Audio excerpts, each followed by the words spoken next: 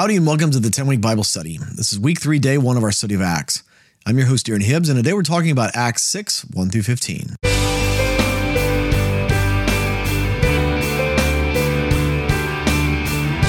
Welcome back to the 10-week Bible study. Again, I'm your host, Aaron Hibbs. Before we get started, I want to encourage you again to remember to read the book of Acts once a week for the 10 weeks that we're going through this. It really will transform how you engage with God's word. It will transform just your relationship with God in general. When you get God's word in you like that, you start to dialogue with him. You start to meditate on God's word on accident. That's what David says in Psalm 1. It's what we're after. Those who meditate on God's word day and night, like trees planted by streams of living water, they're the ones counted in the courts of the righteous. That's what we want. So I encourage you, read his word 10 times in the next 10 weeks. With that, let's pray before we start today. Lord, would you open our eyes and our ears to hear what your word has to say to us, God? Speak to us and fill our hearts with the knowledge of you. Fascinate us with your word today. In Jesus' name we pray. Amen. With that, let's jump into God's word. We're reading today from the NIV. This is Acts 6, starting in verse 1.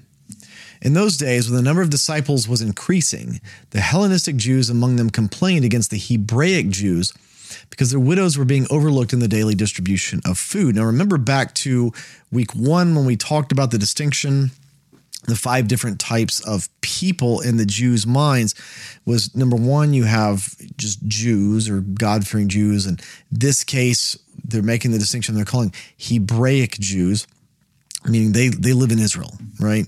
They're Hebrew Jews. They're Hebrew-speaking or really Aramaic-speaking Jews. And the Hellenistic Jews are the ones that are from the diaspora. They're the ones who, they didn't speak Hebrew or Aramaic natively. They can speak it, but it's not their native tongue. They speak Greek. They speak Arab or, whatever the ancient languages were of these locations, North Africa, Turkey, all of these places, what we consider modern-day Turkey. And so there's a complaint going on here saying that the Hellenistic Jews are saying they're being treated like second-class citizens. And to some extent, the Hellenistic Jews that lived in Israel, they were treated like second-class citizens amongst the Jews, right? If you were Jewish, but you couldn't natively speak Hebrew Aramaic, they actually were treated as second-class citizens to some extent. And so this is this might actually be a prejudice, a real prejudice that's going on. This might actually be something that's actually happening because it was so cultural for them to carry this over. Or it could just be something that they feel like they're superimposing on the Hebraic Jews, the rest of the people, because of the baggage they carry with knowing that they've been treated as second-class citizens living in Israel like this for some period of time. It doesn't tell us which one it is. It doesn't tell us if there's any truth to this. We're only going to find out about the solution to keep the people from complaining. Verse 2. So the 12 gathered all the disciples together and said, "It would not be right for us to neglect the ministry of the word of God in order to wait on tables."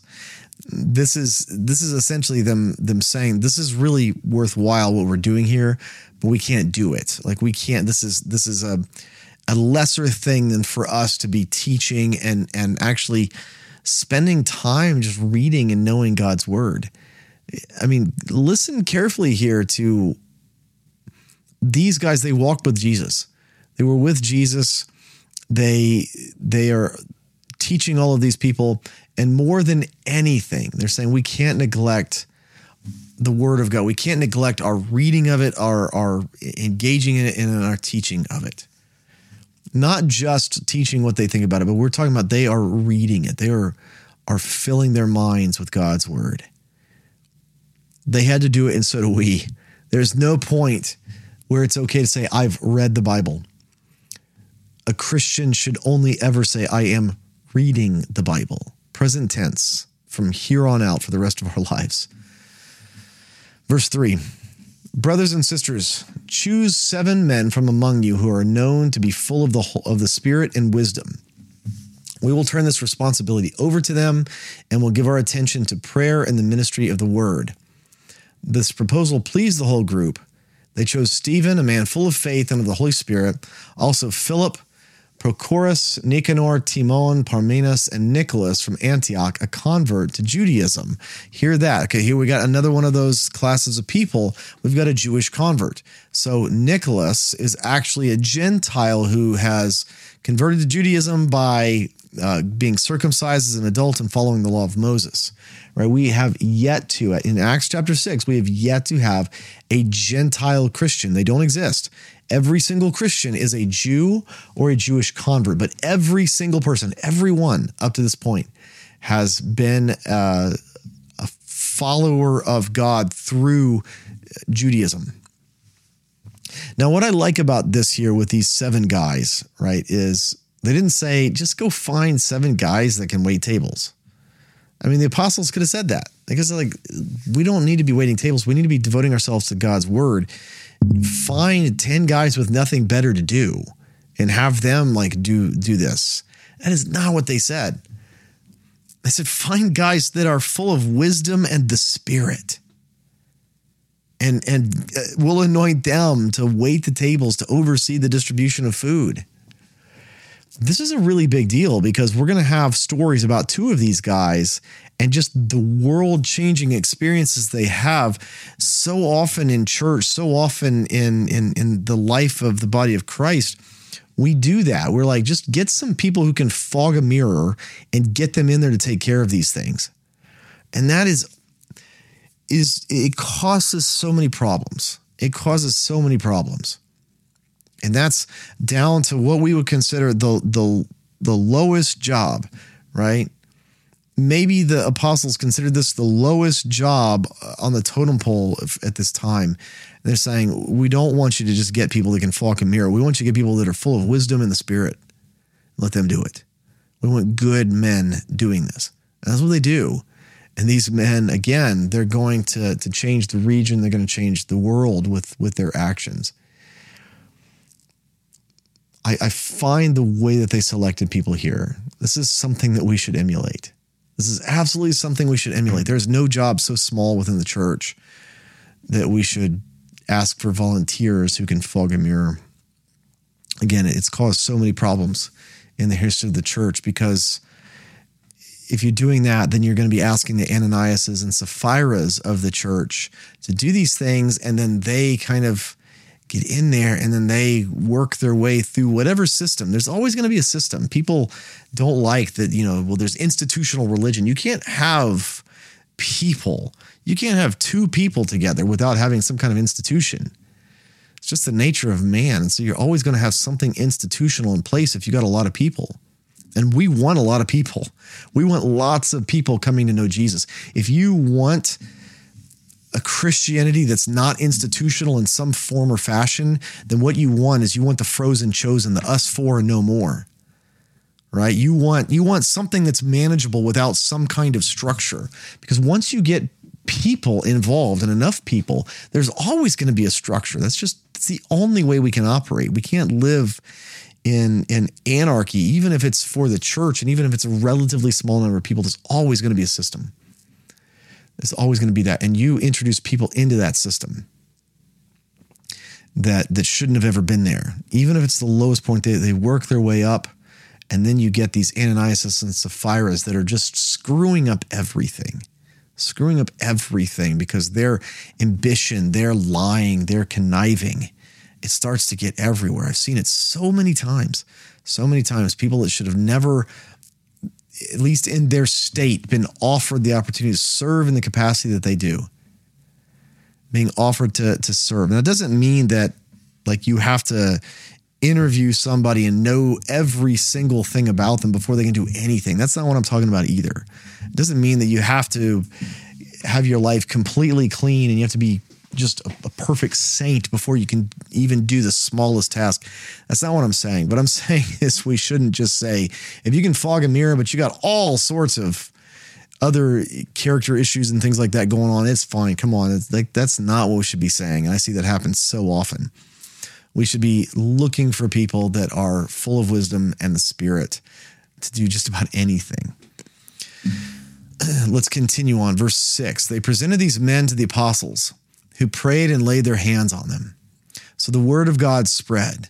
The number of disciples in Jerusalem increased rapidly, and a large number of priests became obedient to the faith. Now, Luke does not give us a causality for this. It doesn't say why a large number of priests came to the faith in Jesus. We do know that it would have cost them everything. It would have cost them their job. If you are a priest who now believes in Jesus, you probably are not going to get to be a priest anymore, right? The high priest, who's already had these guys flogged, he's probably not going to be like, oh, now you're believers in Jesus too? You don't get to come back in the temple. In fact, you're done. You're done here. Pick up your pay stub on the way out, box up your things and leave, right? You're fired. So these priests, they're giving up a lot.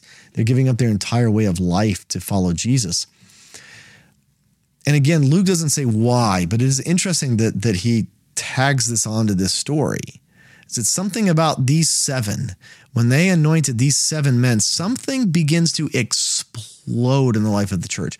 And I don't think necessarily that they meant to do this. I think they really were just trying to solve this problem. But I think what Luke is showing here, what we're seeing in this story, why this story has made it, is because this act of saying, hey, we need someone to do this task. And this is just like, we need someone to feed these people and distribute the food, but don't just get people that are full of wisdom and the Spirit. And something about this explodes so that even priests start coming to know Jesus.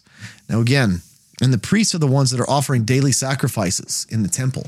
This is a big deal. This is a huge deal. It sent waves throughout the Sanhedrin, the Pharisee and Sadducee community, I promise. Again, Luke puts this here on purpose. He doesn't tell us that this is why this happens, but it happens at the same time. And I think Luke is saying, hint, hint, this decision that the apostles made to anoint some people and release them is huge. It's huge. To this day, this is essentially why churches will ordain people, is because there's something about this laying on of hands and sending them out. Something about that. When you are ordained, authorized, and sent out, there is actually a God-ordained power that comes with that. Let's continue on. Verse 8, now Stephen, a man full of God's grace and power, performed great wonders and signs among the people.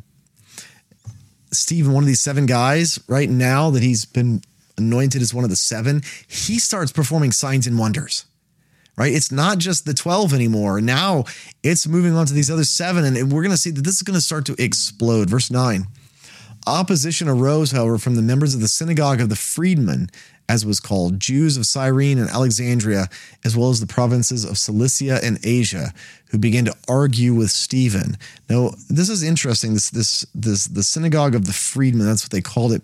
And these are Hellenistic Jews. And remember, these guys in particular were called upon to help administer the distribution of food, specifically to kind of appease the Hellenistic Jews in the church. So all of this is having to do with these people that are part of these Hellenistic Jewish community.